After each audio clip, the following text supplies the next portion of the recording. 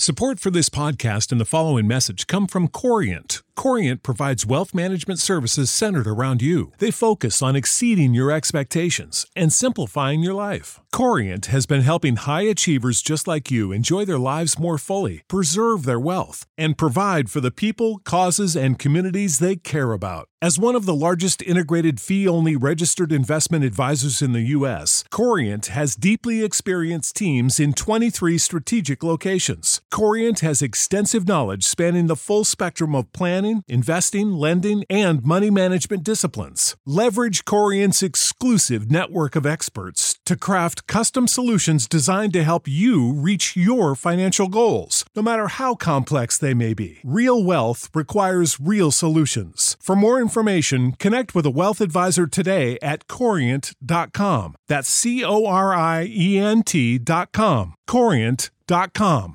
Sick of being upsold at gyms? My guy, you're currently a base member? For $90 more, I can upgrade you to our Shred membership. For $130 more, you'll be a Swole member. And for just $300 more, you'll reach Sweat Platinum. At Planet Fitness, you'll get energy without the upsell. Never pushy, always free fitness training and equipment for every workout. It's fitness that fits your budget. Join Planet Fitness for just $1 down and $10 a month. Cancel anytime. Deal ends Friday, May 10th. See Home Club for details.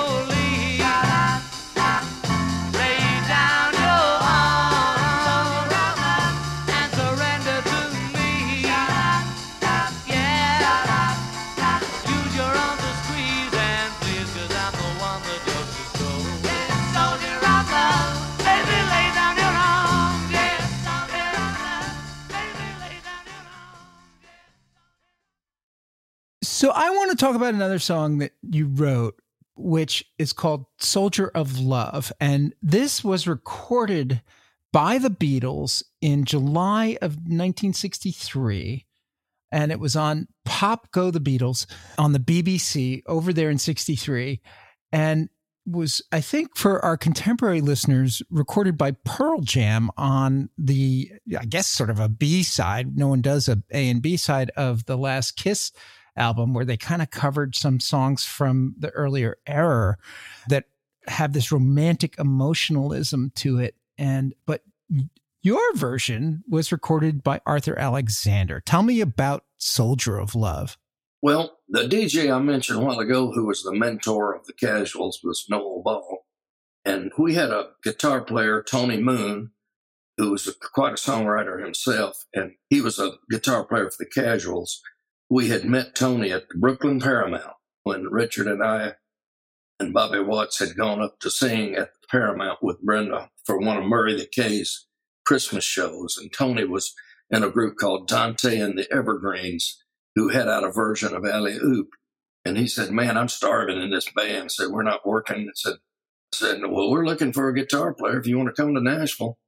And he moved down there. And anyway, Noel Ball came to us and he said, hey, if you guys want to write a song for Arthur, he always talked very proper all the time. He said, if you want to write a song for Arthur, I'll record it.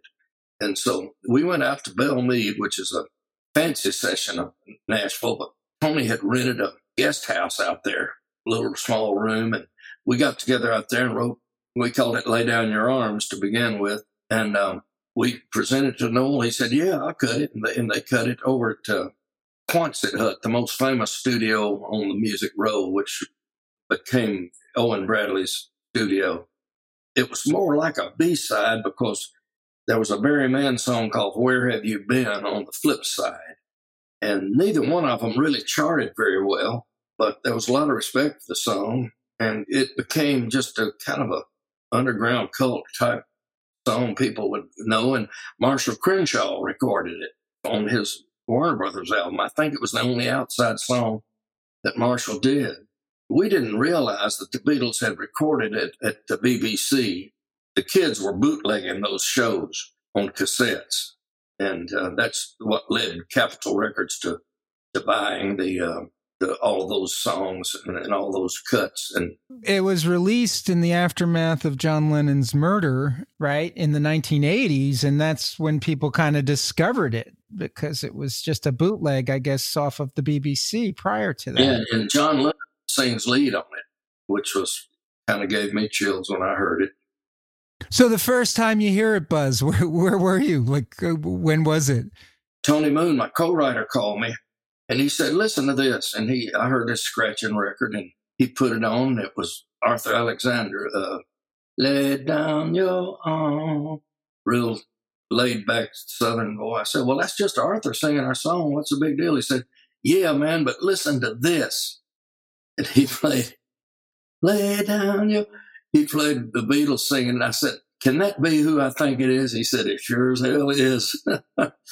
What had happened, there was a young country singer who collected all kinds of music, Linda K. Lance, who now works for the great Ray Stevens in merchandise and everything. But anyway, she had found this cut on a cassette, and it was in 1980, when we heard it for the first time. That's wild. So, but it had been around since 62, floating around, and we never heard it.